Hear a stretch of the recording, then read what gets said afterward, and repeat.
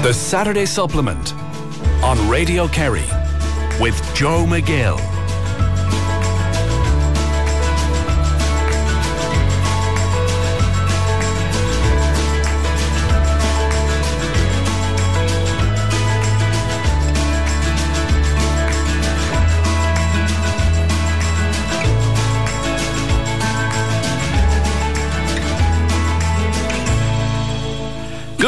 Good morning. How are you this morning? I'm Joe McGill and you're listening to the Saturday Supplement, and I hope I find you well wherever you are listening to us around the world on radiokerry.ie, the Radio Kerry app, or on the traditional wireless 96 to 98 FM. What a beautiful morning it was driving in here this morning. It's that bit darker as well, so you wake up in the dark and then you see that beautiful dawn, and the red sky this morning was so impressive. Before I forget about it, and I forgot about it last Saturday, and Earl, I'm very sorry. Earl was a participant in one of our very special Kerry social farming programmes, and it was his birthday Thursday, and he met me where he works in Fitzpatrick's Market House, and he asked me to wish him a very happy birthday. So happy birthday, Earl, and he said to say hello to all the staff, so hello to all the staff there. Now, I said I'd do that before I'd forget about it. If you want to get in touch with the programme, 066 712 3666, you can text the WhatsApp 083 300 3300.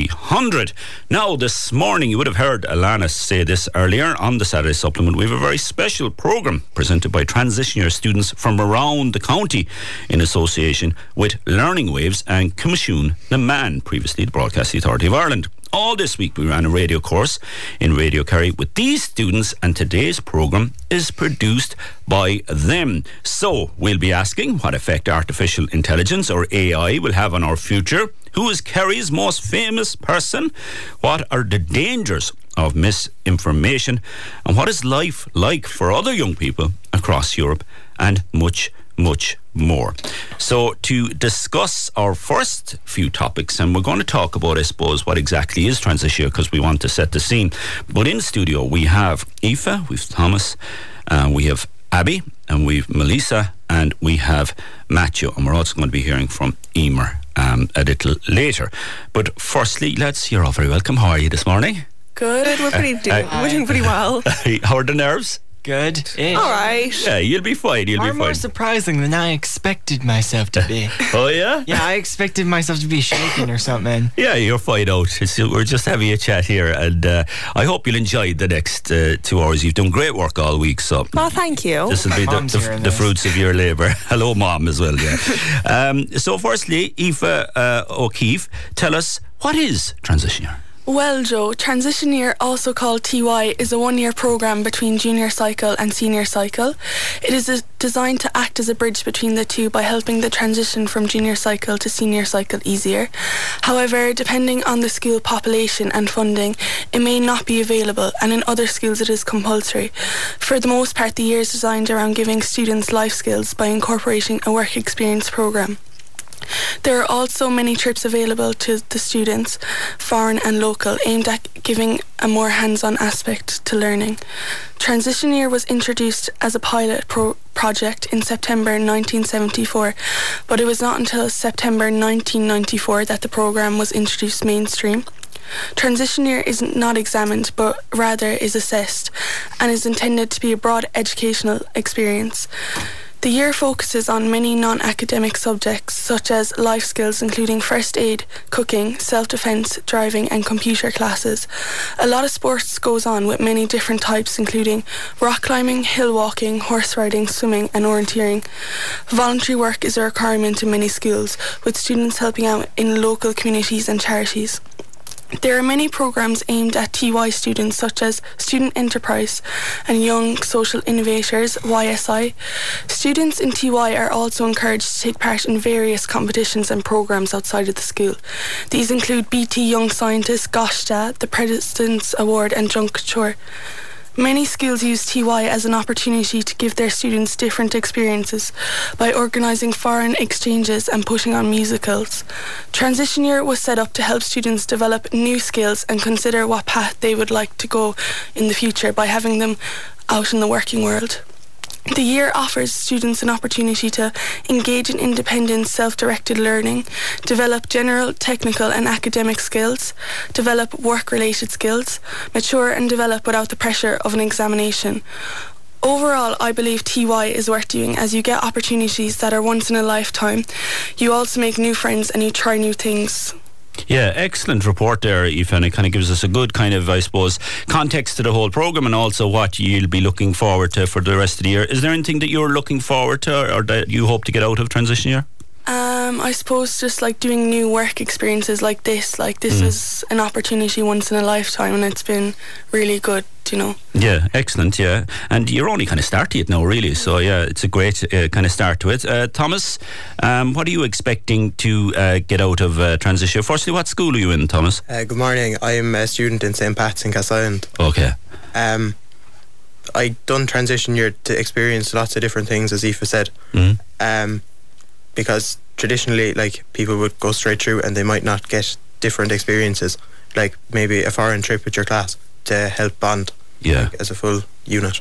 Yeah, excellent. I remember the trips we went on. One was to Dingle to Ballintaggart House for 3 days. The other was to Ballinskelligs, which was only about 5 or 6 miles out the road. But we had a great time for the few days we went. Abby Slattery, what are you expecting or hoping to get out of transition year? Well, I'm a student at Gaelclosh Shakiri, and we've recently moved into a new school building. So as you can imagine, Joe, the facilities are just unbelievable in the new school. And so far I've already had the opportunity to try home ec, and we've had a health and fitness related course going in the new gym.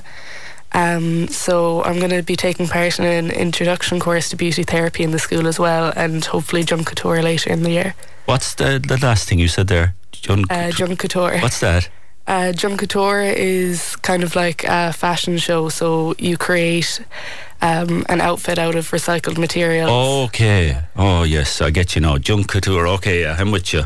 Didn't they do something like that in Zoolander? I seen a fashion show that they were dressed up in recycled rubbish. So it's art imitating life, or life imitating art. The new facilities, you're right, that they're the talk of the county, aren't they? So you must be very excited about that. Yeah, we're very lucky. Yeah. Melissa, what school are you in? And tell us what you're looking forward to in TY. I go to the ISK. It's the intermediate school, Killorglin. There's 2 schools in Killorglin. One's the Tech, one's the ISK. The ISK is the one with the grey uniform. I'm really looking forward to doing the Junk Couture because, like, I really like fashion and fashion design. So I'm hoping that when I do it, I'll be able to learn more about, you know, the general process that goes into making all these pieces and stuff, you know? Yeah, excellent. Matthew, there's one particular thing you're really looking forward to in transition year. Oh yeah, hi, I am Matthew Ryan. I am from Causeway Comprehensive School. It's a really good school. I am enjoying transition year because, like, I was, thanks to COVID and the fact that we couldn't really deal with secondary school at the time, I had not gone to school for nearly 4 years. So, like, transition year seemed like the easiest way to ease back into it. And the thing is, I'd realised I wanted to make movies when I grow up. So imagine my absolute excitement when I realised that the school was doing a film module where we're going to make short films. Yeah. It was like my dream come true. I could not believe it. Yeah. So that's a brilliant opportunity, isn't it? I know. Yeah. And so you'd hope to carve out a career maybe in film? Yes. Yeah. And TV shows, but that's a whole other thing. So. Yeah, excellent. Just watch the microphone there. I can hear it somewhere. Emer Cotter, you're going to tell us now about a Vox Pop you did, and we found out during the week that Vox Pops are, I suppose the Latin word is voice of the population, where we go out and we find out people's opinions. And all through this programme we are going to hear about the people's opinion out there, because the students went out onto the street, and this was part of their research and reporting, which they did a fantastic job on. So Emer, what's the first Vox Pop you did? So Joe, there's been a lot of talk in the media recently about public etiquette and manners. So we went out onto the streets of Kerry to ask, do you think people's manners have gotten worse or better over the past few years? Do you believe that people's manners have gotten better or worse over the last few years? I think they've gotten worse over the last couple of years. Why do you think that? I think people are more rude and ignorant in general. I think they've just changed in general. I think now that there's been kind of less enforcement on manners over the years anyway. Why do you think that? Just, I don't know, I'd say I don't think parents are enforcing them as much anymore in younger lads. Yeah, very interesting kind of opinions on that. Have you an opinion on that at home? And this is what the students want to find out, is your opinion all during this programme. So get in touch with us, 066 712 3666. You can text the WhatsApp 083 300 3300. Do you think manners are worse or are they better nowadays? Are people more respectful or are they not? What's public etiquette like? Queuing in shops, people skipping the queue. That's one thing that drives me light when I see someone skip the queue. And just manners in general. Have they gotten better or worse? And our students will be keeping an eye on this as the programme goes on, and they will be bringing me the findings. So like I said, let us know, 066 712 3666. You can text WhatsApp 083 300 3300. We're going to go to a break, and we've lots more to come after these. The Saturday Supplement with Joe McGill on Radio Kerry. The Saturday Supplement on Radio Kerry, brought to you by Virgin Media, Ireland's best broadband. Visit virginmedia.ie. It's playtime. That's what you're listening to, and if you want to get in touch with the programme, 066 712 3666. You can text the WhatsApp 083 300 3300. Have manners got worse or better over the last few years? Let us know. We have a very special programme for you, presented by Transition Year students from around the county in association with Learning Waves and Cumasoon na Man. And now in studio, I'm delighted to say we're joined by Milena Baran and Marzinska, Emilia Marzinska, I should say. And I was saying to the girls, I'll try and get your names right, and I think I kind of messed it up there, but it was close enough, was it? Yeah, it's all right. It's all right. Now, you conducted a very important interview during the week with a very important man about something that is very topical at the moment, Milena. So, Minister for Education Norma Foley has shelved plans to introduce teacher-based assessment as part of a revised senior cycle program, highlighting the advent of artificial intelligence technology for the change of plan. With more and more talk about AI and how it will impact all our futures, we decided to interview Mark Little about artificial intelligence and its impact on our future. Mark is the founder of social news agency Storyful, and he led Twitter's media team in Europe. He is also a former TV news anchor and foreign correspondent. Hi Mark, thanks for joining us today. My pleasure. Great to be with you. So my first question is, what is AI and how is it currently being used in Ireland in everyday life? So artificial intelligence has actually been around for a long time, and most people don't really understand that, because every time you go on to, let's say, TikTok or Instagram or Spotify or any of these services that are giving you, connections with your friends or music or video, there's actually artificial intelligence working away to try and understand just what you want, what you're feeling about, music or your connection with your friends. So artificial intelligence is a way for machines to learn about human behavior and try to predict the next thing that's coming. So we all know, for example, if you see spell check in a computer, the computer's trying to work out what's the next word you're going to type. And that's really a good way of understanding artificial intelligence. It's just the machine trying to understand what are the things that makes you feel and your emotions and your connection to the world. So that's what artificial intelligence is, just basically a way for the machinery to try and work out how human beings work. Are there any educational programs or initiatives focused on teaching AI and its applications in Irish schools? So right now, it hasn't really been integrated into the curriculum in Irish education, as I understand it. But there's a lot of work being done internationally to try and understand, I think, two very important potential applications of artificial intelligence, particularly the type that we have now in the classroom. So the first would be for a teacher. So right now, you walk into a schoolroom and the teacher stands up at the top of the schoolroom, the classroom, and there's maybe, 30, 40 people in that room, and there's a standard curriculum being taught. Everybody's taught the same English and the same maths.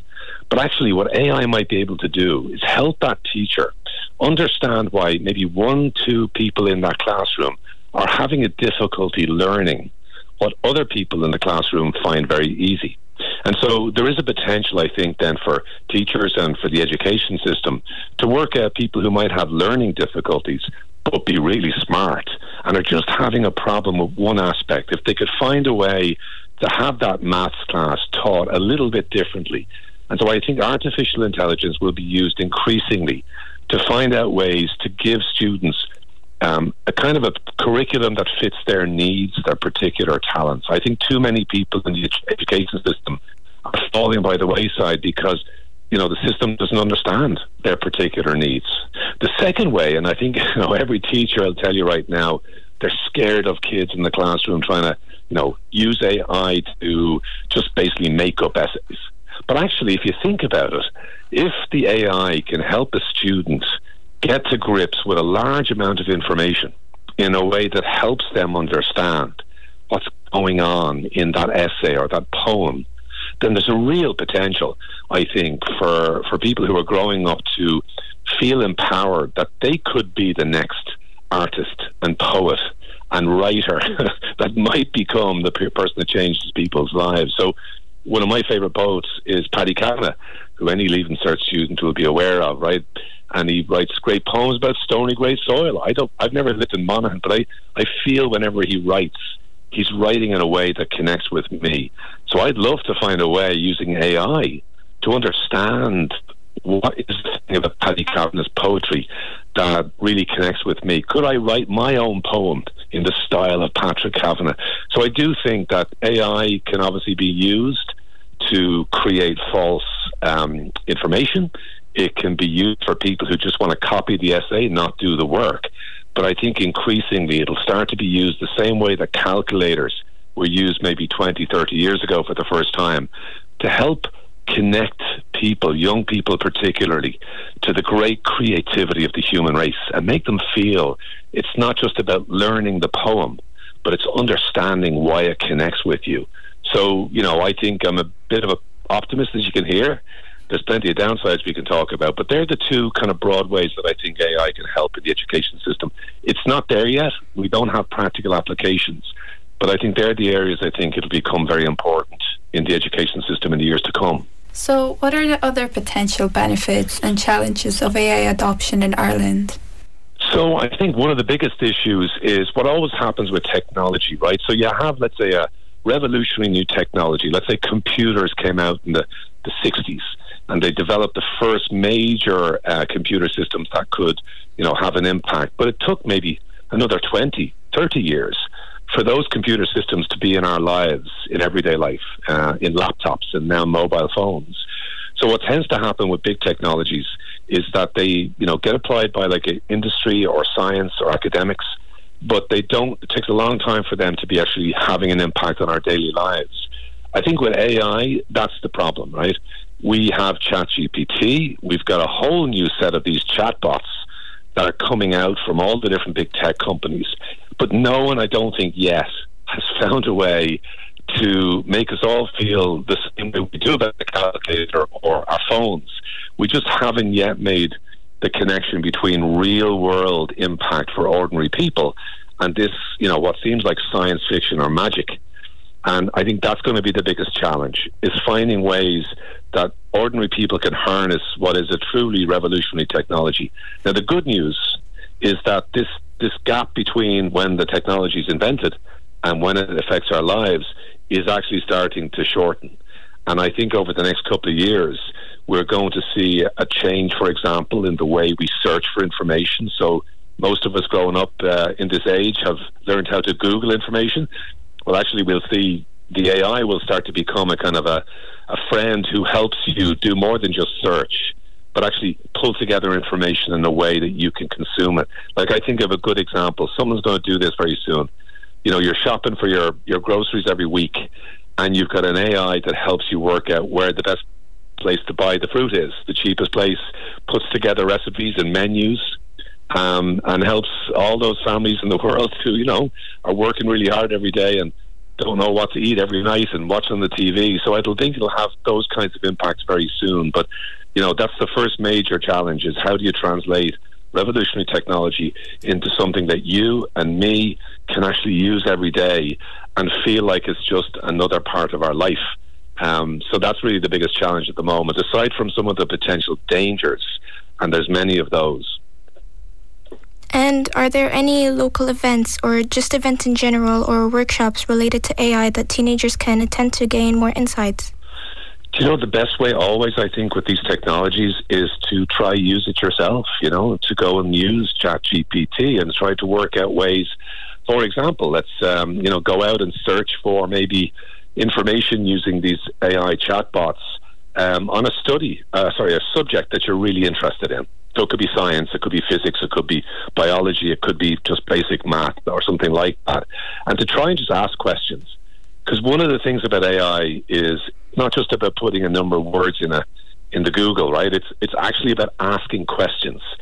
So I think the other thing I would urge people to do is go out and use these amazing new tools that help you create images and movies and draw things, and using your questions to say, I want to take a picture of something in my mind and I want to see if the computer, the AI, can create something that looks just like that image I have in my mind. I play around with that. So DALL-E is one example, or Midjourney. There's a lot of different chatbots now and AI-powered image generators. Go play with them, and I don't think there exists right now a really accessible way for younger people to, have the kind of idiot's guide to AI. And I think that's a shame. Too much of the conversation right now is being had by adults who, to be quite honest, are having a much harder time getting their head around technology than people who were born into this age. I mean, I'm old enough to remember when we used to use telephones that were connected to the wall. We didn't have any computers. So sometimes old people like me takes us a lot more time to get used to technology than younger people who just put it into practice. But the final thing I would say is be aware that AI is all around you like a cloud. Every time you go in to your Snap or your whatever favorite app is, it's there in the background. You are actually using it more hours every day than you think. So just become conscious. That's what I would say is my second point. Play with the tools, but be conscious as well that this is not a human. This is a machine trying to mimic human beings. And the last thing I would say is be very conscious as well that it is not designed to give you the truth. It's not designed to give you the best information all the time. It has what they call hallucinations, because these AI are trained in a very, very unsophisticated way right now. And so if you were asking for medical information, if you were seeking help with, let's say, a mental health problem, I wouldn't rely on AI to give you the best answer, because at this stage, there's way too much misinformation, disinformation that is coming into these chatbots. And right now, no one knows how to fix that. And that's the greatest danger, I would argue, right now, but AI. But we're in the early days. Just imagine AI is like a toddler. It hasn't learned to walk yet properly. But imagine the potential once it does. And that's why I'm an optimist and a pessimist at exactly the same time when it comes to AI. And I'd urge everybody to kind of take that, that sort of double way of looking at it.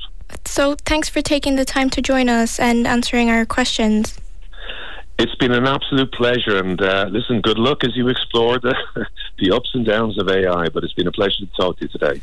Yeah, fascinating interview there with Mark Little by Milena and Amelia, and Mark actually said after, he was very complimentary towards the two students about that they'd have a future in journalism if they wanted, and he was very generous actually after as well with advice, so I want to thank Mark Little for that. Good morning, Joe. I'm smiling to myself when I hear the word AI. It has a different meaning in the farming community.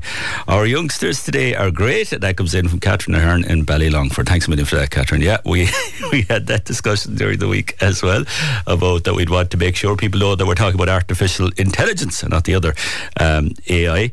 Milena and Amelia. Milena, what school are you from? Presentation Tralee. And how did you find doing the interview now and I suppose the work in general during the week? I thought I'm going to be more nervous, but it was actually really nice and calm, so that was nice. Yeah, well done there. That was a big coup to get that interview. Amelia, how did you find it and what school are you in? Presentation Tralee. I thought I was really nervous at first. I thought it would be like, I don't know, I was terrifying, but it ended up being like fine. Yeah. Yeah.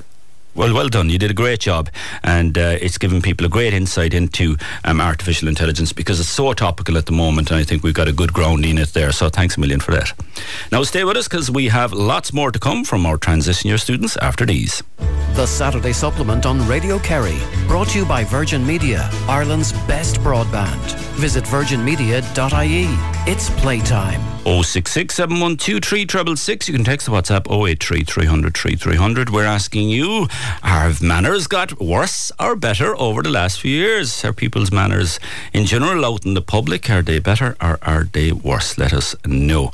All this week, transition year students from around the county in association with Learning Waves and Commission Naman were in with us in Radio Kerry, learning all aspects of radio, and today's programme is produced by them.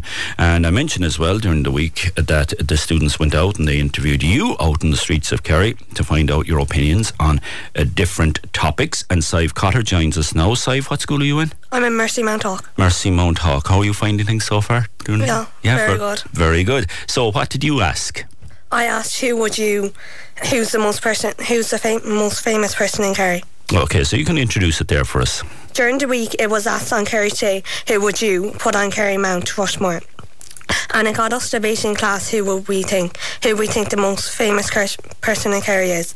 So we went on the streets of Kerry to find out. Colin Herty. Who would you say is the most famous person from Kerry? Michael Fassbender. David Clifford. So who do you think is the most famous person of all time from Kerry? Sure, I haven't a clue. I haven't a clue. Who was the footballer? I would say David Clifford. Well, I suppose it's going back to the 50s. I think my famous person in Kerry would be the great footballer Mick O'Connell from Village Island. And why is that? Because he was absolutely a fabulous Kerry footballer and a gentleman to the ground. A lovely person. He's from Village Island. Tyke Fleming. And why is that? He's always on my For You page. I think the most important man in Kerry is Jack O'Shea. I was a fan of his when he was playing football. I liked the bomber Liston when he was playing. I have to say Mick O'Dwyer. Do we get paid for this? Yeah. Do we get paid for this? Sive, there's a lot of footballers in that Vox Pop, isn't there? It seems to be, I suppose, if you're in Kerry, I think David Clifford. I'm not a footballer. David Clifford, yeah. You, of course, you've a good footballing family as well, don't you? Yeah. Yeah. We, all our family is very into football. Yeah. Is William? Yeah. Yeah. William Kirby? Yeah. Yeah. Kerry. What relation is he to you? He's my uncle. He's your uncle. Oh, yeah, sure. He played a great midfielder and so many more, yeah, as well. Geez, if we go down this route now, there's someone will get mad in the family that we haven't mentioned them. Yeah, but it is a thing in this county, and that it's about football a lot. But then we have, I suppose, in the arts world, Michael Fassbender, they mentioned Jessie Buckley, all these people that are kind of making a name for themselves as well. Milena, who's your most famous?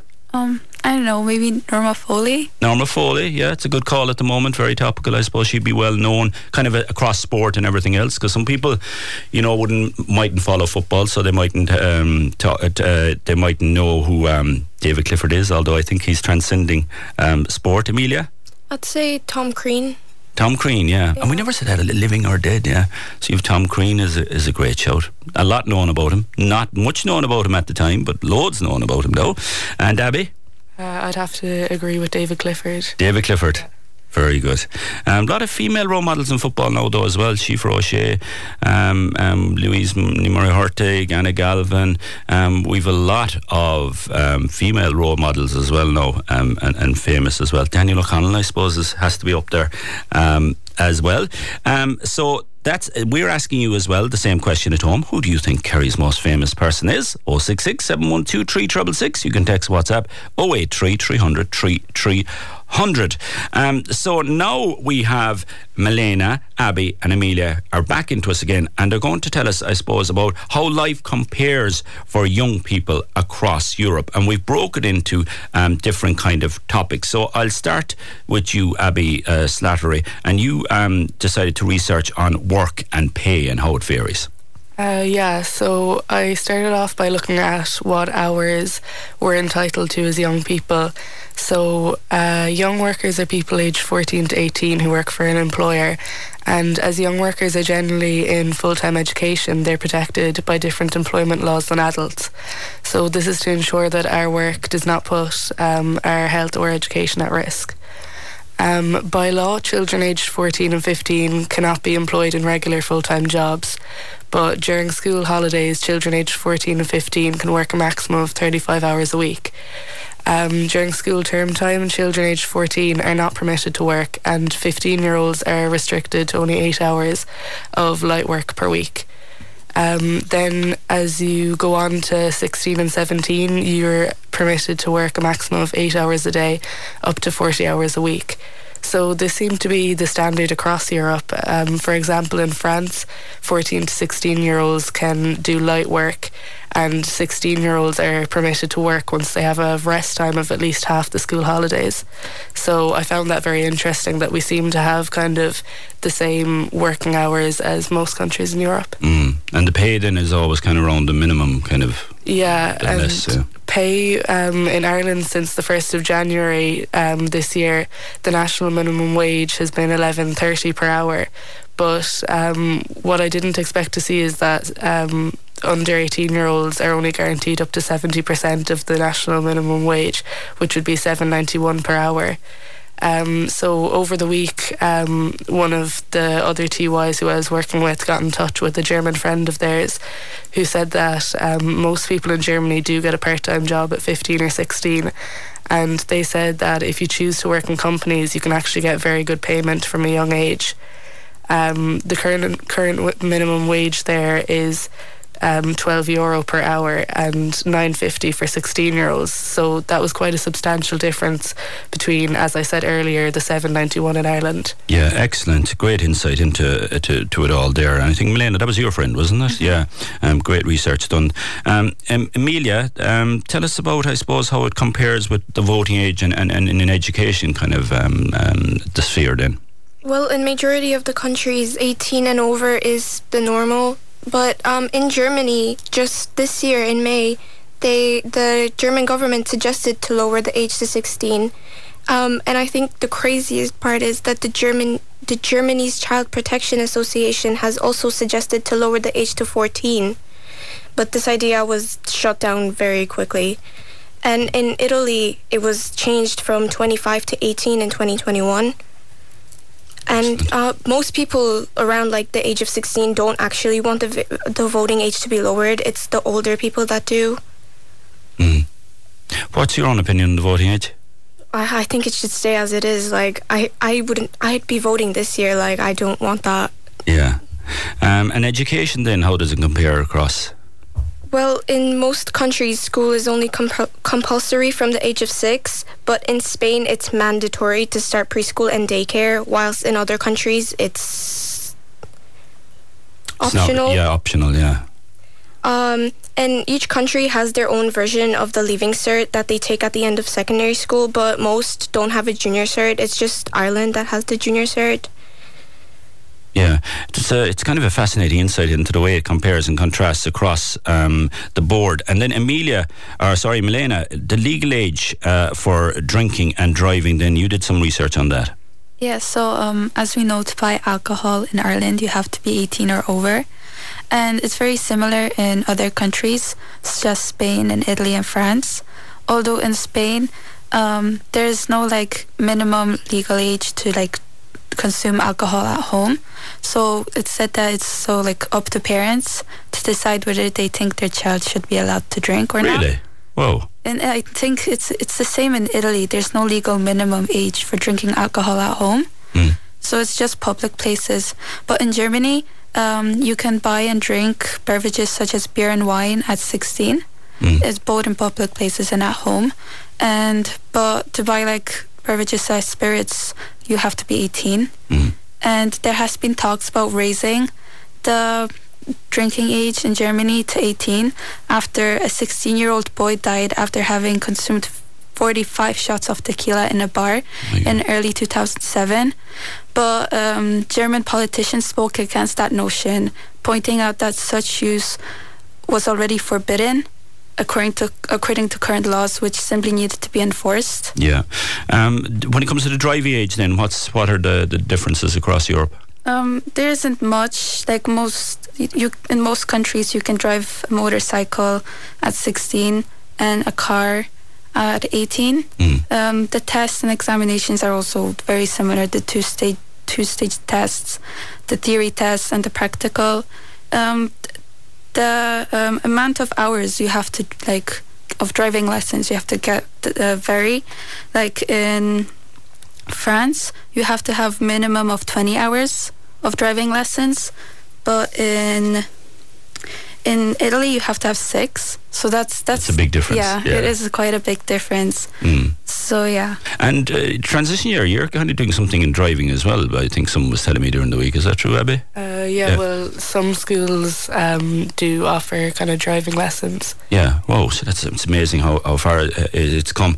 That has been a brilliant insight. Well done into, I suppose, the differences across Europe and to what it's like here and what it is like in other countries in relation to all these topics that affect young people. So, well done. I'm learning a lot here. We'll go to a break and we'll have more with our transition year students after these. The Saturday Supplement on Radio Kerry, brought to you by Virgin Media, Ireland's best broadband. Visit virginmedia.ie. It's playtime. Get in touch with us 066 712 3666. You can text the WhatsApp 083 300 3300. All this week in Radio Kerry, we've had students from around the county from TY, our transition year, and this is in association with Learning Waves and Commission Naman, and they were learning all aspects of radio, and today's programme is produced entirely by them. And I'm delighted to say now we're joined again in studio by Matthew Ryan and Melissa Scales, and ye did an important interview during the week, Melissa. Yeah, we did. It was pretty good. We talked to Dr. Eileen Cullity from DCU, and Matthew will give the first part of the introduction. Yeah, so Matthew, away you go there. Tell us. Hello. So Eileen Cullity is an assistant professor in the School of Communications and the deputy director of the Institute for Media, Democracy and Society. Her research examines disinformation, digital governments and media. Her book, co-authored with Jane Souter, Disinformation and Manipulation in Digital Media, published 2021, is published by Routledge. Matthew and I caught up with Dr. Cullity during the week to find out the importance of media literacy and the dangers of fake news. Dr. Cullity, thank you for coming on. How are you doing? Very well. I'm glad to be here. Okay, so we've got a few questions we'd like to ask you. So first off, it's probably the one that a lot of people do want to know because, well, it is pretty important, and just to provide some insight into what we're talking about today, what exactly is media literacy and why is it important for us? Well, media literacy is about having the knowledge and skills to be able to interact and understand and create media. And people have been thinking about media literacy for many decades now, but in the last few years, or in the last 10 years, the media world has changed so much, and there's now just so many different kinds of media that we're surrounded by all the time, so it's become even more important. Okay, so with regards to media literacy, being able to tell stuff apart from fake news, how much impact do you think that fake information, false news, that sort of thing has had on media in the past few years? Well, it's a huge problem, and it's a global problem, so it's not just here in Ireland, and it has a big impact on human rights and on democratic values. We've seen some of this in the news recently, where people can kind of go down rabbit holes and have just ideas that are not based in any reality. Oh yeah, like the alt-right pipeline, I've heard about that. Yeah, and people might start out just engaging with some content online, and then they join groups, and they just become go further and further into conspiracy theory groups. And this can be a big impact. We see it with vaccines, for example. If people stop vaccinating their children, that has a big impact on everybody else. Anyway, Matthew's going to ask you the next couple of questions. Over to you, Matthew. So here are two questions that I'd like to ask you. What are the different types of false information, if you'd like to tell us that? Well, one of the things that's very challenging is how we define false disinformation in the first place. So you can think about content. So disinformation is false information, something that is not true or doesn't have evidence. But you could also think about, the harms that something caused. So it could be false information that causes harm to society. The challenge, of course, is that not everything is straightforward and has lots of evidence behind it. So when we talk about the safety of vaccines, for example, or the existence of climate change, there is a lot of scientific evidence. But there are lots of other issues where it's not as easy to say that something is completely true or completely false. So here's the fourth question. How can you spot false information, and what can be done to protect ourselves against it? Well, from a media literacy perspective, the number one thing we ask people to do is just to remember to take the time, to stop, think and check what they're doing. So if something seems, too outrageous or too alarming, take time to think about, well, where did this come from and is it true? And that's something that all of us can do quite easily, is to just take a step back, especially from social media or getting messages into your WhatsApp, where we often feel like we should react immediately. But if we just take the time to step back and say, is this true? Is this realistic? Is it plausible? Thank you for that. So I'm going to pass you back to Melissa now. So, she'll ask you the remaining questions. Thanks for talking. Okay, Dr. Cullity. So how can we help each other develop media literacy, especially in the case for people going through big developmental stuff, so teenagers, the elderly, etc., people who'd be more vulnerable to misinfo? How can we help them develop media literacy? That's a really great question, because it's a responsibility for all of us. And sometimes we talk about young people lacking media literacy or older people lacking media literacy, but actually all of us can improve our media literacy, because we might be very knowledgeable about some things and not very knowledgeable about others. So, for example, young people, many of them will be very knowledgeable about TikTok and videos, and they can easily tell whether something is a joke or not.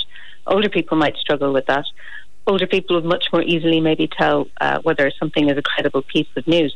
So actually, we can be helping each other rather than it just being down to individuals. Okay, good. Building on that, our final one, what would you recommend to help people be more media literate then? Well, here in Ireland we have a National Association for Media Literacy, and they have a website called Be Media Smart. Mm-hmm. And coming up in October there will be International Media Literacy Week, so there will be lots of campaigns around it. There's so a whole week? I never knew that. A whole week for media literacy. And so people can go to that website, bemediasmart.ie, and find out more information about what they can do. And they can do that any time of the year, not just during Media Literacy Week. Mm-hmm. Yeah, that sounds great. Yeah, that sounds really cool, actually. Anyway, Dr. Cullity, thank you. Thank you very much. Yeah, great job there by Matthew Ryan and Melissa Scales. That was Eileen Cullity, Assistant Professor in the School of Communications and Deputy Director of the Institute for Media, Democracy and Society. And very interesting points brought up there about the dangers of fake news and misinformation. We were asking you at home who you think Kerry's most famous person is, living or dead. We're getting a lot of responses into 066 712 3666. You can text WhatsApp 083 300 3300. Hi Joe, in my opinion, there are different categories of famous people. In history, I would say Daniel O'Connell, the Liberator. Thank you. Great programme, she says, Bridget O'Connor. Thank you for that, Bridget. A caller says that he thinks the most famous person in Kerry would be Binny Jim O'Sullivan. And we had to do a bit of research to see who Binny Jim was. Binny Jim, as an 18-year-old, Binny O'Sullivan was on Waterville's South Kerry Championship winning team of 1963, but having moved to London shortly afterwards, he did not collect his winner's medal. And there's a great article on that on the Kerryman website as well, if you want to get a bit more information on that. And more famous Kerry people, famous people, the Gooch. My God, he gave us some joy. He has to be one of the most famous Kerry people and still doing us proud. Hi Joe, how about Daniel O'Connell as the most famous Kerry person, from Diana? And more Daniel O'Connell or any of our 1916 leaders, all forgotten about on the streets of Tralee, replaced by footballers. And thanks, good programme. Good morning, Joe. My favourite Kerry people, and I like this, there's kind of an order. Number 1, Thomas Ashe. Number 2, Mary O'Connor, Rosa Tralee in brackets. And 3, Christy Hennessy, of course, the famous Christy Hennessy. Yours faithfully, Connie Turner Tralee. There's a bit of a Tralee slant to those famous people, but keep those coming in. 066 712 3666. You can text WhatsApp 083 300 3300. Melissa, you're still with us, and there was something that was mentioned there in the Vox Pop about famous people, and it was like Tadhg Furlong, which is very apt because Ireland are playing tonight in this huge rugby game. But the person said it always comes up on my For You page, and I was asking during the week, what the hell is a For You page? Can you explain that to me? Yeah, it's like, you know, TikTok. It's basically the recommended video. It's the recommended videos. Oh yeah, as Lana in the studio said, his name's actually Tadhg Fleming. Oh, it's a Tadhg Fleming. Yeah. A lad was shouting in my ear there. Yeah. The famous Tadhg Fleming. I thought it was Tadhg Furlong. Oh, it's Tadhg Fleming. Of course, Tadhg Furlong's not from Kerry. He's from Wexford. Yeah, that makes sense. I don't follow him though. I mean, his content's just not my thing, you know. I know my dad won't let me miss that rugby match at least. Yeah. Yeah. Are you looking forward to it? Well, no, I'm not, but my dad will be. And he'll make you watch it, will he? Well, I mean, yeah. Wait, I thought it was South Africa. Wait, I thought we were playing South African soccer. Oh, yeah, it is South Africa. Rugby. Rugby. No, there's a soccer thing of South Africa versus Ireland. I saw an ad for it. Dear God. Yeah, so it's rugby. So I don't know, Melissa, will you be looking at it either? I mean, like, my cousins all follow it, so I might as well watch it. Yeah, very good. Well, we have to go to a break for the news. Jack Duggan is another one that's come in. The Wild Colonial Boy, of course, from Castlemaine. Another good shout there. We're going to have lots more with our TY students, transition year students, after this. We're going to go to news, and I'll join you again in the next hour. The Saturday Supplement on Radio Kerry, brought to you by Virgin Media, Ireland's best broadband. Visit virginmedia.ie. It's playtime. Get in touch with us, 066 712 3666. You can text WhatsApp 083 300 3300. We're into the second hour of this very special Saturday Supplement, which is produced by Transition Year students all this week. TY students were in Radio Kerry with us, learning all aspects of radio, and like I said, today's programme is produced entirely by them. This, of course, is an association with Learning Waves and Commission Naman. And very much looking forward to this hour. We'll have a former Kerry captain.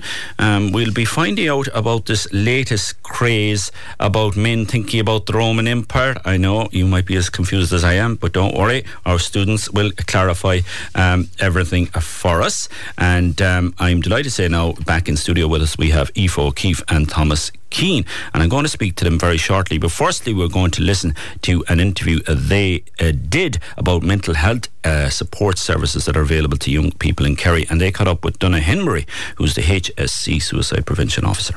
Good morning, I'm Aoife O'Keefe and I'm from St. Bridget's in Killarney. Good morning, I'm Thomas Keane from Knocknagoshel and I go to St. Pat's in Castleisland.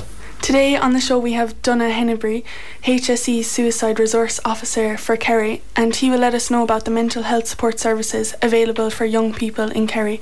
Welcome, Donna. Good morning. Donna, firstly, can you tell me what are some healthy coping mechanisms for dealing with stress or difficult emotions? The way we look and we think about mental health, we often think of it as something someone else has, and we often think of it as something that's kind of out there, and we often don't take ownership in the same way that maybe we do with our dental health or our physical health. We're all happy to say we have dental health, you know what I mean, and at times we might need to go to a dentist and get our teeth cleaned and get our teeth looked after. We're not as good at actually putting our hand up and saying, actually, I'm upset, I'm angry, I'm anxious, I'm worried, whatever it might be. So there are things we can do ourselves. Of course, there are things like clearing our head, getting outdoors, breathing air, you know what I mean? So there's a thing called the 5 ways to wellbeing, which are connect, be active, take notice, get involved and give. And they're seen as the 5 little things you can do every day to mind your mental health. And then I suppose for some people, maybe they do need some more support, and I think we'll talk about that a bit later. What are some resources available for teenagers struggling with mental health? Within Kerry, I think we're really lucky that we have some absolutely fantastic services. I suppose the whole way we have to look at it is as I was saying, I suppose we need to kind of take ownership of when we need support, and the first support, I suppose, for a lot of people would be their parents. So that talking to as Jigsaw put it, that one good adult in your life, that one person you can talk to. For others, it might be talking to a guidance counsellor in school, or maybe one of their year heads or one of their teachers in school. For others, they might want that external support, so someone maybe that they don't know, and as I just mentioned them, Jigsaw would be an obvious service for a lot of people. And then depending on what the issue is, or what's upsetting that person, or what they want the support regarding in their life, there are other services. We obviously have CAMS, we have the GP, we have Samaritans and Pieta. So we're so lucky that we have so many fantastic services around the county. Are there any activities or practices that can improve mental health? Yeah, I'm gonna go back to the 5 ways to wellbeing maybe and talk a little bit more about them. So connect, be active, take notice, get involved and give. So connecting is that, I suppose, interacting with other people, talking to other people. We've probably moved a bit away from this over the past few years. I think with the digital age, we're probably a bit more inclined to connect with people through social media or through phones or online. And I'm not saying there's anything wrong with that, but it's really important to remember to actually just talk to a human being. And I'm not saying we talk about our mental health, but just that interaction with a human being when possible is really important. Being active, we all know how important our being active is for our physical health. It's also really important for our mental health. So getting outdoors, getting fresh air.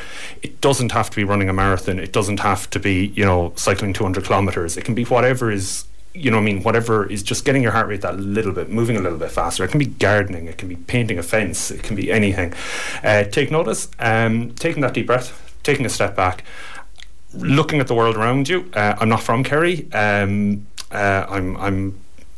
from across the border. I'm from Cork, so it's tough to say it, but Kerry is absolutely stunning.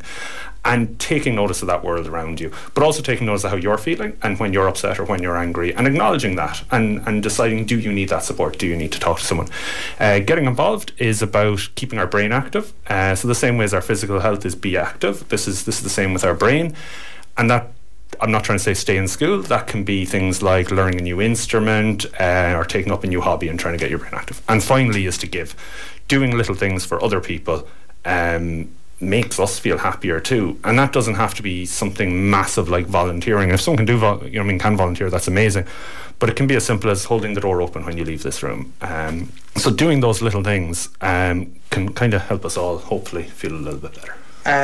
How can young people balance school, social life and self-care to promote good mental health? Yeah, it's tough, and it's tough for young people, and it's tough for older people, and it's a really hard balance, and it's very individual. So it's about trying to find what works for you, because what works for me won't work for you. So I'm still trying to figure out what works for me, and I'm still trying to get that balance between work and I have 2 toddlers at home, and how I balance that and how I look after myself and my stress levels, because I cycle a lot, but my ability to cycle has gone down since I've had 2 kids, whereas I probably need it more than I ever did before. So I would be saying, like I mentioned the 5 a day, but there's no point me telling people to take up a hobby or to do something if they don't enjoy it. So it's about looking at the 5 a day and trying to find things that work for you, and then putting that in balance with your school life and maybe a part-time job and your friends and your family, and trying to get a nice balance of all of them. Since September is Suicide Awareness Prevention Month, how can we as young people raise awareness on it and identify ways to prevent it? So the 10th of September is World Suicide Prevention Day, and exactly 1 month after that, on the 10th of October, is World Mental Health Day. So they're exactly a month apart. I am wearing a green ribbon, although people listening obviously can't see that, and the green ribbon is for the month of September, for reducing that stigma and trying to say, where we want to talk about mental health. And I'm not saying I'm going to open up about my problems, but that we're willing to acknowledge that mental health exists and that we all want to chat about it, which is really the first step. And I think we've gone a long way towards that over the past few years in Ireland. And on the 10th of October then obviously is World Mental Health Day, and it's kind of looking more holistic at how we can improve all our mental health. And we do have the Kerry Mental Health and Wellbeing Fest that runs from the Saturday before to the Saturday after World Mental Health Day for the last 6 years. Actually, this will be the 6th year of it, and this year I think we're now up at over 70 free events around the county. one of the audiences I would say we haven't had involved as much as I would like to see as young people. I would love to see more young people attending events and going to events and even advising us on what we should be putting on for the festival too. Finally, Donna, what initiatives are being promoted in schools around the county and the country? Yeah, so there's loads going on in schools. I think schools do an amazing job at promoting mental health and well-being. There are things that are happening, I suppose, that we don't even think about as being really positive for mental health. So they could be things like, I suppose if you think of the 5 a day, Be Active was one of them. So even PE class or extracurricular, you know what I mean, where people might take part in sport after school, those things are really positive for your mental health. In general, I think most people have a peer group and friends within school, which is obviously really positive for your mental health. And then obviously there's other events too. So obviously, as I already mentioned, the Mental Health and Wellbeing Fest, which is promoted through schools, and we try and get parents and young people involved to that. And then there's other ones like Jigsaw have a One Good School programme, Pieta House have a schools programme, the Amber Flag. There's I'm going to leave one out now and I'm going to get in trouble. But I suppose most of these organisations have different things that go on in schools. I'm also involved in a student support training where we work with the year heads, principals, guidance counsellors and teachers from all the post-primary schools within Kerry and how they can help to support young people. So I don't think people always see the massive amount of work that principals and deputy principals and teachers are putting in, and those school staff are putting in around the county to promote the young people's mental health. Thank you, Donna, for being with us here today and answering all our questions. Thank you for coming in to talk to us today. Yeah, great interview there again, done by Aoife O'Keefe and Thomas Keane with Donna Hinnenbury. Aoife, some very interesting topics there brought up by Donna, wasn't there? Yeah. Anything in particular that stood out to you? I found it very interesting learning about the 5 a day because it's something practical and something that everyone can do to stay having a good well-being and mental health. Yeah, well said. Thomas, how did you find, I suppose, carrying out an interview like that? So it was my first time, obviously, interviewing someone. Yeah. At first it was kind of daunting, but as time went on, it kind of got more fluid, I suppose you would say. Yeah. And, more comfortable with being there. Yeah, very good. Is this something you'd like to do in the future, do you think? Maybe. Yeah, you've got a taste for it now anyway. Yeah, and a great job done by both of you. We're getting a massive reaction, lads, to in relation to famous Kerry people and who do you think your most famous Kerry person is. Also, we had a text in about manners. As a general rule, people definitely aren't as polite as they were. This goes across all ages. Since COVID, it's almost like people are afraid to say hello, even when out walking. In shops, it is rare that someone makes eye contact, let alone says hello or thanks. A few more famous people. To me, it's Mick O'Connell, the famous footballer, but also a gentleman living a quiet life in Valentia Island, devoting life to his family. Hi Joe, my four would be Daniel O'Connell and Mick O'Connell, the Kinmare nun, and Dr. Patricia Sheehan. And Dr. Patricia Sheehan is a great shout as well. The Kinmare nun. So the nun of Kinmare was Margaret Anna Cusack, and she was known for her work with the poor. So very interesting. I'd like to find out a bit more about her, and there is a book on her as well. It sounds like a very interesting lady. Hi Joe, St. Brendan the Navigator as the most famous person. Also Monsignor Hugh O'Flaherty from Diana, and they are great shouts there as well.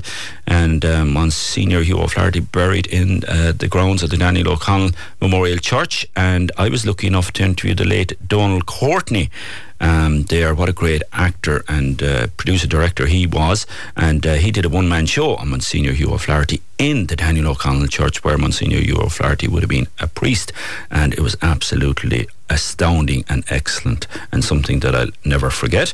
Congratulations to all the TY students on your programme this morning, particularly hello to Aoife O'Keefe from all her relatives in Limerick. They're listening to you there, Aoife, in Limerick. Say hello to them. Hello. Tadhg Fleming might be one of the most famous people in Kerry, not Tadhg Furlong, as I said earlier. Jackie Healy-Ray is another suggestion. Father Pat Ahern, of course, heavily involved, founder of Shim Satira and so much more, Tralee and North Kerry. Kerry most famous, the late Tom Crean Onascall, who travelled to the North Pole. And that's another one. I think it was the South Pole, but I have to clarify that. I think North Pole is where Santi is, but we'll see. Get in touch with us if you want to have more suggestions on famous people. 066 712 3666. You can text the WhatsApp 083 300 3300. We'll have more after these. The Saturday Supplement on Radio Kerry, brought to you by Virgin Media, Ireland's best broadband. Visit virginmedia.ie. It's playtime. 066 712 3666. You can text the WhatsApp 083 300 3300. And you are listening to a very special programme in association with Learning Waves and Commission na Man. All this week, the TY students from around the county were in with us learning all aspects of radio. And this is kind of a national thing that happens as well. And Radio Kerry were one of the first to do this, and we've done it over the last few years, and it's always so rewarding.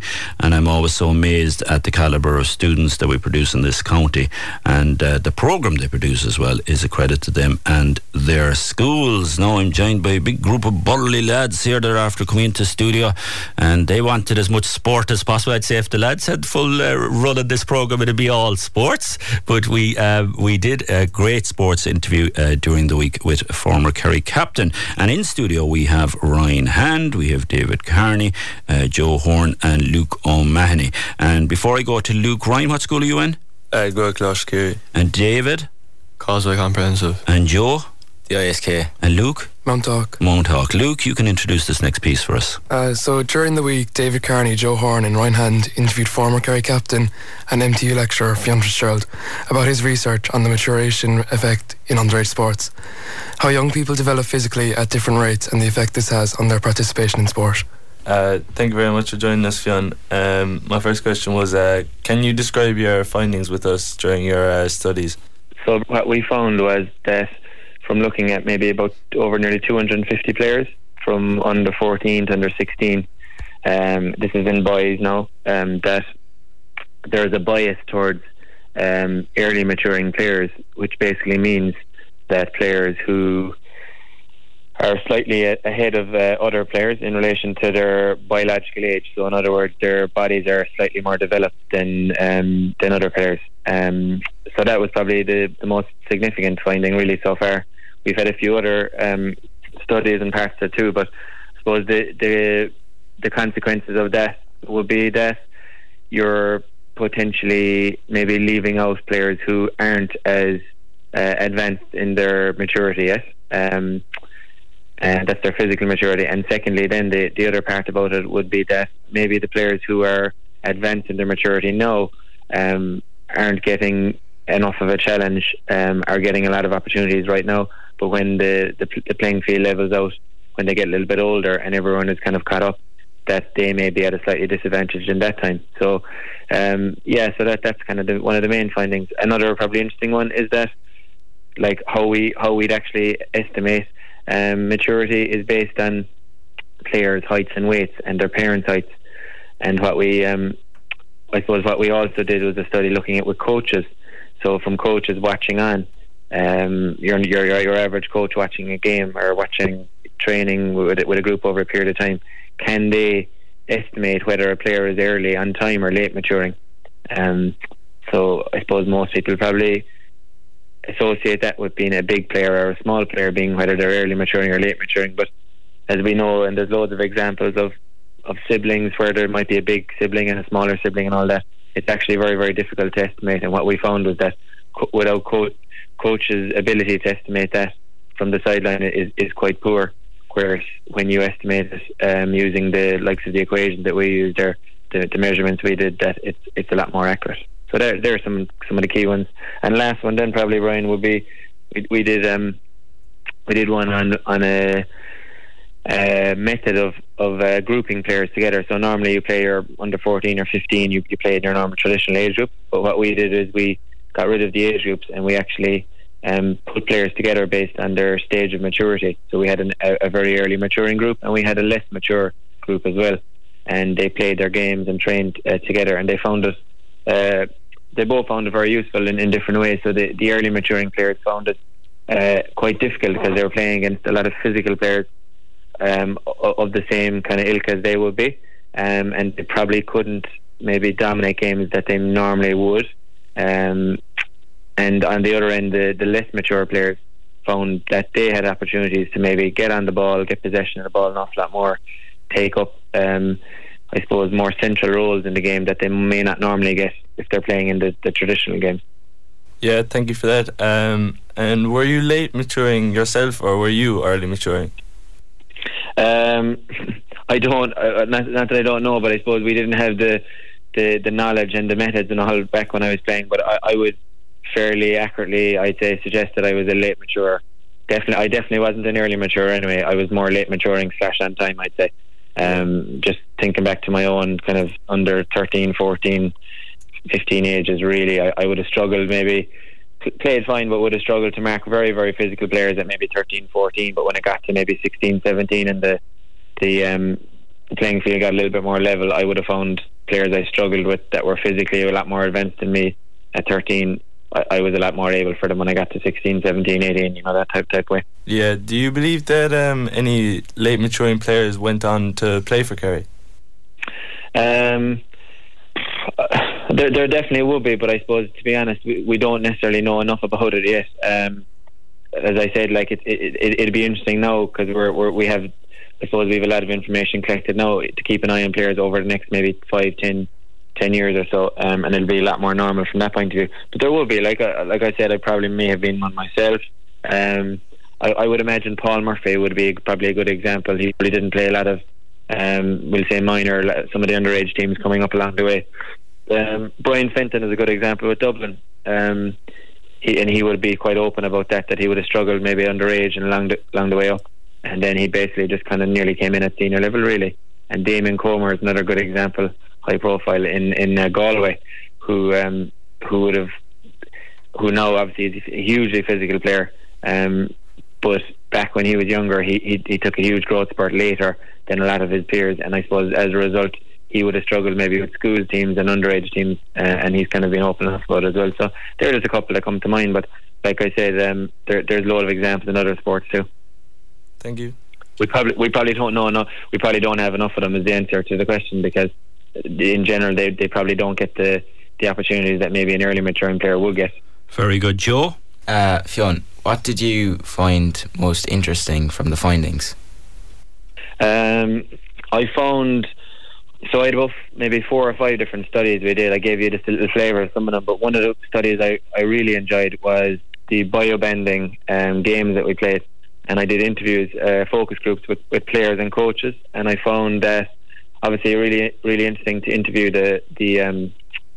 very interesting to interview the coaches and get their side of it. So basically coaches would have found that they maybe had certain opinions formed of players, but when they got to see them in a biobended game, these opinions changed. So maybe early maturing players who were dominating in certain games, they found that really, really they found them in the biobended games, they struggled a bit, and they saw them in a different light, and maybe potentially the same with less mature players who maybe may have been playing typically in a corner position and not got too much possession, but as a result in the biobending games they saw them in a completely different light, and really saw their future potential, if you want to call it that. But the interesting part of that one as well was I got to interview players, and I thought for young players, maybe 13 years of age, some 14, they were brilliant. Their insight into the game, and basically their insight into how they played, we'll say, in those types of games, I found that is particularly interesting. Now I must say that was really a real highlight for me of a lot of the studies, whereby the players were able to explain a lot of this, and I wouldn't have told them anything. They were able to kind of figure it out themselves, so that was quite interesting. Yeah. Was there a drop in participation among late maturing players? Okay, so that wasn't my study wasn't totally to do with participation, but indirectly it would be linked. So I suppose to answer your question, we had maybe only, I think it was 1 or 2 late maturing players found in the whole system. So I suppose to answer your question in a roundabout way, there would be less late maturing players in that we'll call it a talent system, and then probably that may also link down or drop down to club level as well. So I suppose ultimately, like longer term, there would definitely be an impact on participation, and that's probably one of the big kind of areas, I suppose, that you're hoping to educate parents and coaches and players around that. Every player develops at their own rate, and allowing them the time to develop at these kind of critical ages. So we're talking maybe in boys 13 to 15, 16. If you can keep them playing until in those ages, it's a really important time. And for girls, slightly earlier than that, because they go through the growth spurt, or they go through puberty a little bit earlier than boys. David? Hi Fionn. What would you say would be the highlight of your career? I suppose the obvious one you would say is probably winning All Ireland with Kerry, which is obviously a huge. That's a childhood dream, or a life dream, really, I suppose, in some ways. So that was superb. I suppose on a personal level, then even winning in the All Ireland club with Crokes, that was a different feeling, but it was an incredible one, because we worked very hard for a long period of time, and it looked like we probably were never going to get there. And that one, I suppose, on a personal level, with all your close friends, and just we had a lot of losses there around All Ireland semi-final stage. So to get over the line there was a huge one, and that's probably one that'll live with me longest in that way. And obviously, as I said, captaining Kerry then in winning the All Ireland was absolutely huge. That's a completely different one as well. So I've had loads of different ones. I've been lucky, and I've been unlucky at times as well. But overall, I would say the good days have certainly outweighed all the bad days anyway, and I've had great memories so far. Yeah. Lastly, would you have any advice for young athletes? I suppose I work a lot with young athletes. They would be probably the population I'd have most interest in. I would say that performance is obviously something that everyone strives to be good at the whole time. But what I would say is that it can be very up and down when you're those ages, because there's a lot of changes in the body and socially and life in general. And what I would say is that trying to, I suppose, focus on improving is probably the most important thing I can say, regardless of winning along the way, and regardless of how exactly you're performing at that period of time, because there's a long life, be it in sport wise and in general life after that if you can stay involved in sport as long as possible and stay healthy, that I think that most people who hang in there do well, or they get great sense of fulfillment longer term. So there's huge physical changes in the body at those ages, but also there's a lot going on in other parts of it. But I think the friends and the social part that you get with it, and all the other benefits there are huge. So I just think that the longer you can stay in it there, and maybe if at times you feel that you're falling out of love with sport or struggling with it in whatever way, that's probably quite normal, and you're going to have loads of other struggles in life in general as well. So I do think hanging in there and focusing on maybe improving yourself as opposed to how you're performing all the time is definitely a way around that. Yeah, fascinating research and information there by former Kerry captain Fionn Fitzgerald, an MTU lecture about his research on the maturation effect in underage sports. Ryan Hand, David Carney and Joe Horn and Luke O'Mahony are still with us. Joe, how did you find doing interviews like that during the week? I really enjoyed it. It was a very good interview. It was a subject that you really wouldn't think about, and I'd never really come across before. Yeah. And I really enjoyed it. It was fascinating talking to him. Yeah, excellent. Luke, I was saying to you there during the interview that I was in here in transition year in 98. That's not today or yesterday. And it was your father and Joe and Seamus, your grandfather, were I had to sit with them for a day. So it's coming around now anyway, isn't it? That you were sitting with me during the week. Because I remember them, they used to be inside there, and I was telling Luke that it was teletext they were using to get their research. They didn't have the internet like he had this week, trying to find out. You were trying to get a San Marino player, you were telling me there during the break as well, on to interview as well. How did that go? Not great. You're still waiting, are you? Yeah. San Marino's most capped player, is it? Yeah. 87 appearances. Very good. One we might 1 goal. 1 goal, 87 appearances. Striker as well. Striker.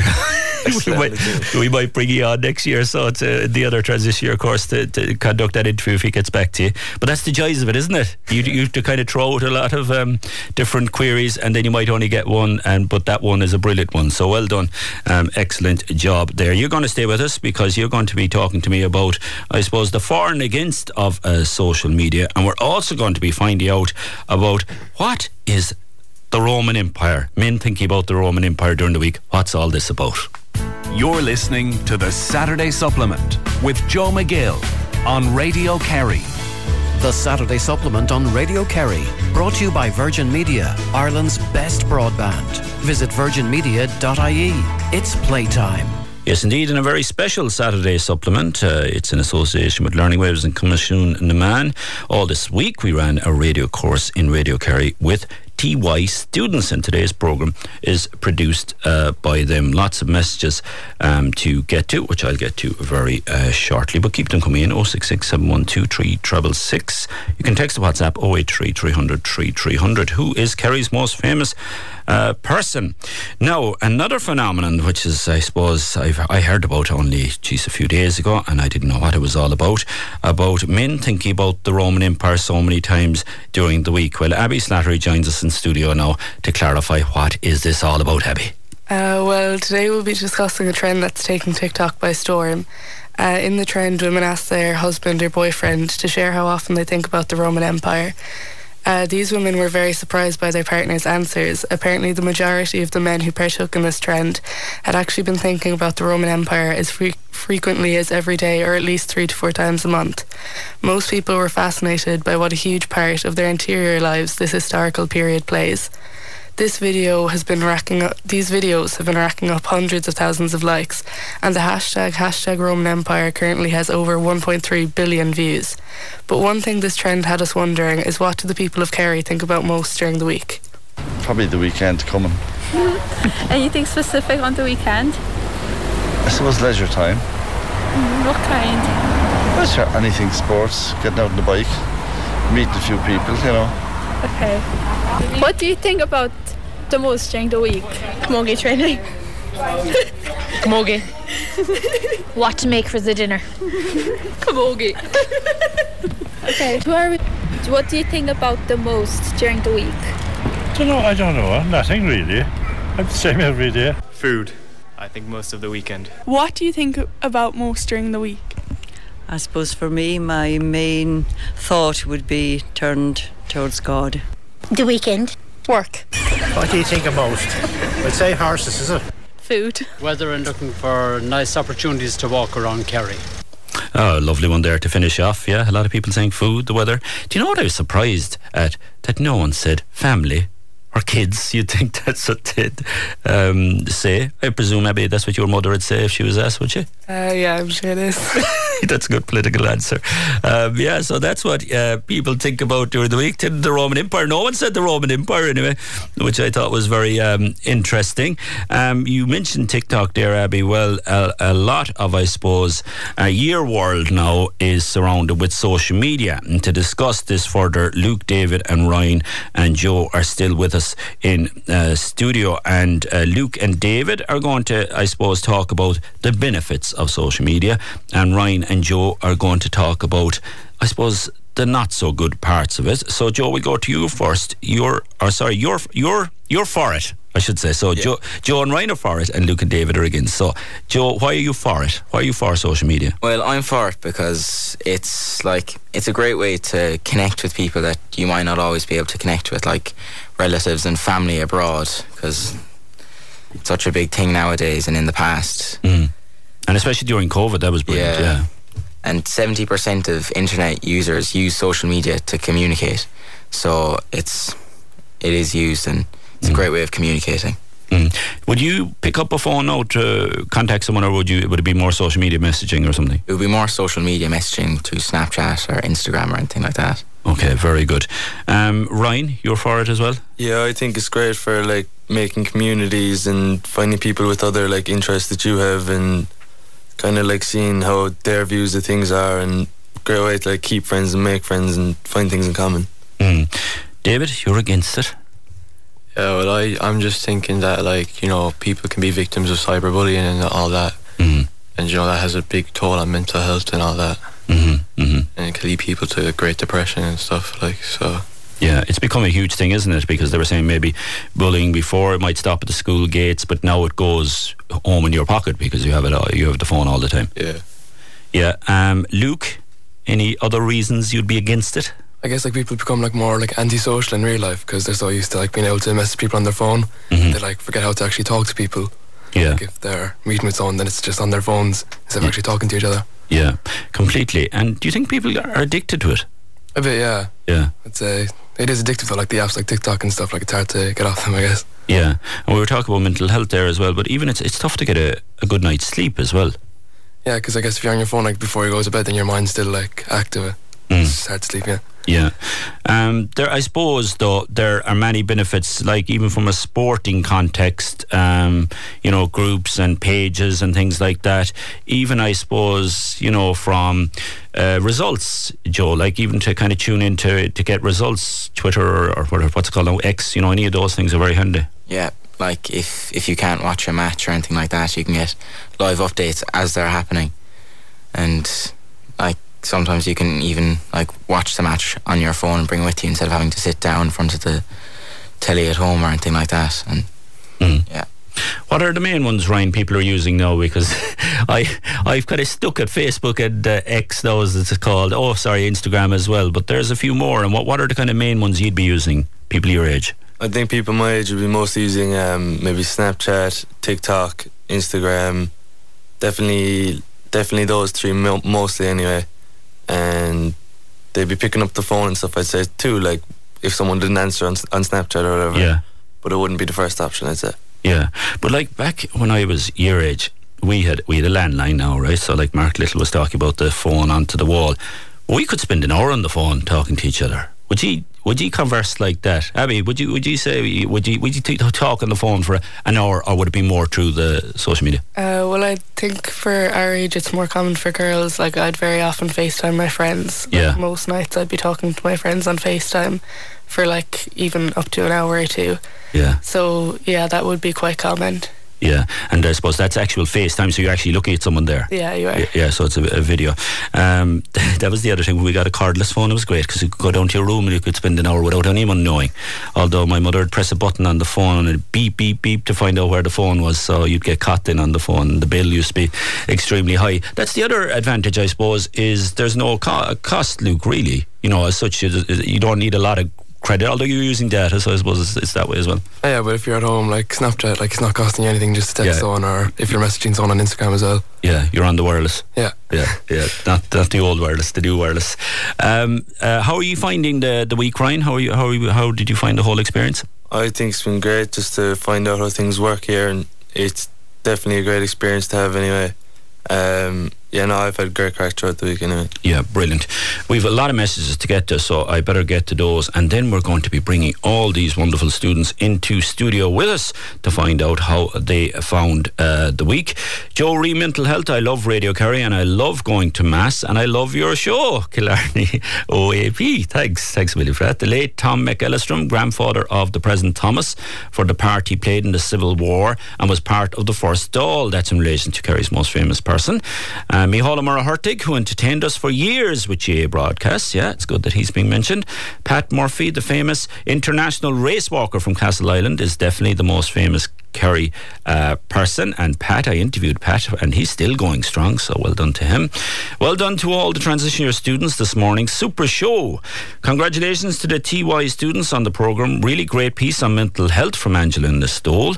Mother Margaret Mary Healy Murphy from Cairn and Cahersiveen, Irish American Catholic religious sister and widow and early civil rights activist, died in 1907. Her plaque is up in Daniel O'Connell Memorial Church, Cahersiveen. Leonard Hurley did great work on the research there. I interviewed him before, so that's another great one to mention. But I don't know if she that famous, but I think with the work that Leonard's doing and more, that she is becoming more famous. She was related to Daniel O'Connell as well, if I'm not mistaken. A brilliant programme. Agree totally with the lads regarding development of players. Makes so much sense. Great that you highlighted it, and that's Eddie Stack Churchill. Hi Joe, I think Dick Spring for the most famous person, and that comes in from Mary. What a fantastic bunch of young people. It was fabulous to listen to them. Well done, Radio Kerry, on a brilliant TY experience. Joe definitely brought out the best in them, a great mentor. I will say as well that we've had lots of Radio Kerry presenters and people that work behind the scenes talking to the students all week as well. And Connie Broderick was one of the tutors as well as Fiona Stack. So you had a pile of people into you, didn't you, during the week, kind of giving you an insight into it. Well, we're going to bring in a few more chairs and we're going to squish in a bit more, because we're going to bring in all the different TY students from around the county, not all the TY students from around the whole county, but the ones that participated this week into the studio with us. We go to break with more after these. The Saturday Supplement on Radio Kerry, brought to you by Virgin Media, Ireland's best broadband. Visit virginmedia.ie. It's playtime.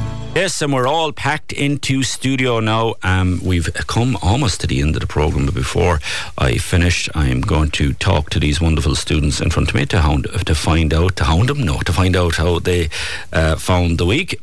Those young people are a credit to themselves, their parents, their schools, and Radio Kerry. Interesting topics. Thanks. John B. Keane, I'm surprised he hasn't been mentioned already. His plays will keep Kerry and Irish traditions alive, and that comes in from Sean Healy. Thanks a million for that. Joe, aren't we wishing our lives away by just looking forward to the weekend instead of making the most of each day? Catherine Ahern, Ballylongford. Well said, Catherine. Yeah, we have to enjoy every day and take it as it comes. Some great messages in there. Emer, you can move into the mic there a little. How did you find the week? And again, remind us of the school you're from, Emer Cotter. I better give you a full title. I'm from Mercy Mount Hawk. I really enjoyed the week. I feel like it put me out of my comfort zone a bit, having to talk in front of everyone. But I really enjoyed it, and it was very educational in a way, learning everything behind the scenes. Yeah, brilliant. Well said. Thanks. That was a great description of it. Abby Slattery, again, remind people of the school you're from and how you found the week. I'm from Gaelclosh and I really enjoyed the week. One thing that stood out for me is I really enjoyed the media literacy talk with Trassa Murphy. I thought it was just really interesting to hear about the prevalence fake news has on particularly social media, and just how to distinguish between fake news and what's actually true online. Yeah, excellent. Luke O'Mahony, your school and how you found the week? Yeah, I'm from Mercy Mount Hawk in Tralee, and it was just really enjoyable just to see how things actually work in radio. I really enjoyed going downtown and interviewing people, just short answers, short questions. Yeah. Just being able to hear their opinions. Was that nerve-wracking? At the start, yeah, but then you get a bit used to it when people actually start answering you. Yeah, it can be that just to go out and ask a stranger a question, and some people might run a mile from a microphone. Yeah, there's people you went up to, they just turned away, didn't even answer you. You have to get used to rejection in this business. David Kearney, what school are you in? I'm from Causeway Comprehensive School. Causeway, and my sister-in-law's out there, you for Fox. And how did you find the week? Yeah, I enjoyed it a lot, and we were doing a lot of research and stuff, and I learned a lot of new things, and I made a lot of new friends, and I'd love to do it again if I could. Yeah, and so would you like a career in it, do you think? Yeah, I would, yeah, especially I'm really interested in podcasting and stuff. Yeah. So I'd love to do that. Excellent, and that's the way the world is going, so yeah, that's great to have an interest in that. Thomas Keane, what school are you again? St. Pat's in Castle Island. And how did you find the week? It was different to what I expected, because it was a whole load of new people, and we had to learn new skills kind of quick to make sure that the show would go well. Yeah. Did you find it kind of took you out of your comfort zone? Yeah. Like you were saying, yeah? Yeah. Yeah, and that's a good thing, really, isn't it? Yeah. And I'd say Transistor is going to be like that, isn't it? You're going to be trying new things. Yeah, it'll be a different experience. Yeah, excellent.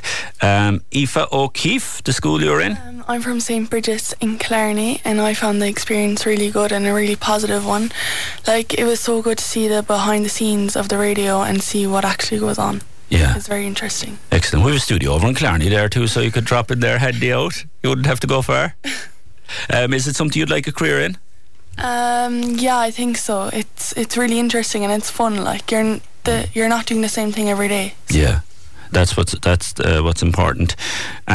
Sive Cotter. Yeah, I'm from Mercy Mount Hawk. I thought it was very enjoyable to go downtown and interview people and see how everything works behind the scenes. You just think you just go on the radio, but it works a lot. You work a lot more than that. Yeah. And yeah. Yeah, and that's what we always say, that it's not just the 2 hours you're on air, there's so much more work into you it. You have to plan and everything. Yeah, you're probably doing 4 or 5 times as much as that. Yeah, we don't have personal assistants either, or lattes or anything like that. None of you would buy me a latte anyway during the week. I thought I might get something like that, but that was a laugh there, Matt. Do you know what? Matthew brought in his mother's homemade biscuits. The smell of them this morning was absolutely fantastic. They were actually, the biscuit tin was hot from them. So Matthew, I must get your mother's recipe after this. Milena, tell us the school you're from and how you found the week. I'm from Pres Tralee, and this week was really fun and interesting. I've learned a lot, and I would definitely like to do something like that again. Yeah. Brilliant. Well, you did a great job. It was fantastic interviews you did. So well done. So you have a future in it if you want it. Amelia. I'm from Pres Tralee, Mm-hmm. and I really enjoyed this week. It was a bit nerve-wracking to do the interviews, and today, like, I was really nervous. But like once you're actually here, it's like not as bad. And it was like interesting to see what actually happens. Like there's much more work put into things than just somebody sitting in front of a mic and speaking. Mm-hmm. Yeah. And how do you find it now that it's kind of over, yeah? I don't know. It's kind of like I really would want to do it again. Like, yeah. There's a buzz in it, isn't there? Yeah. Yeah, definitely. Joe, tell us how you found the whole experience. Joe Horn. And what school are you? I'm in the ISK. Yeah. That's in Clorglen? Yeah. Yep. I really loved the whole week, and it was very interesting. And I especially liked interviewing Fiona Fitzgerald, and it was really interesting and fascinating. And I loved contacting everyone about the interviews as well, and it was really thrilling. And you're right there, like there is a buzz to it. Yeah, brilliant. Is it something you'd like a career in? Yeah, definitely. I'm very interested by it. Yeah, excellent.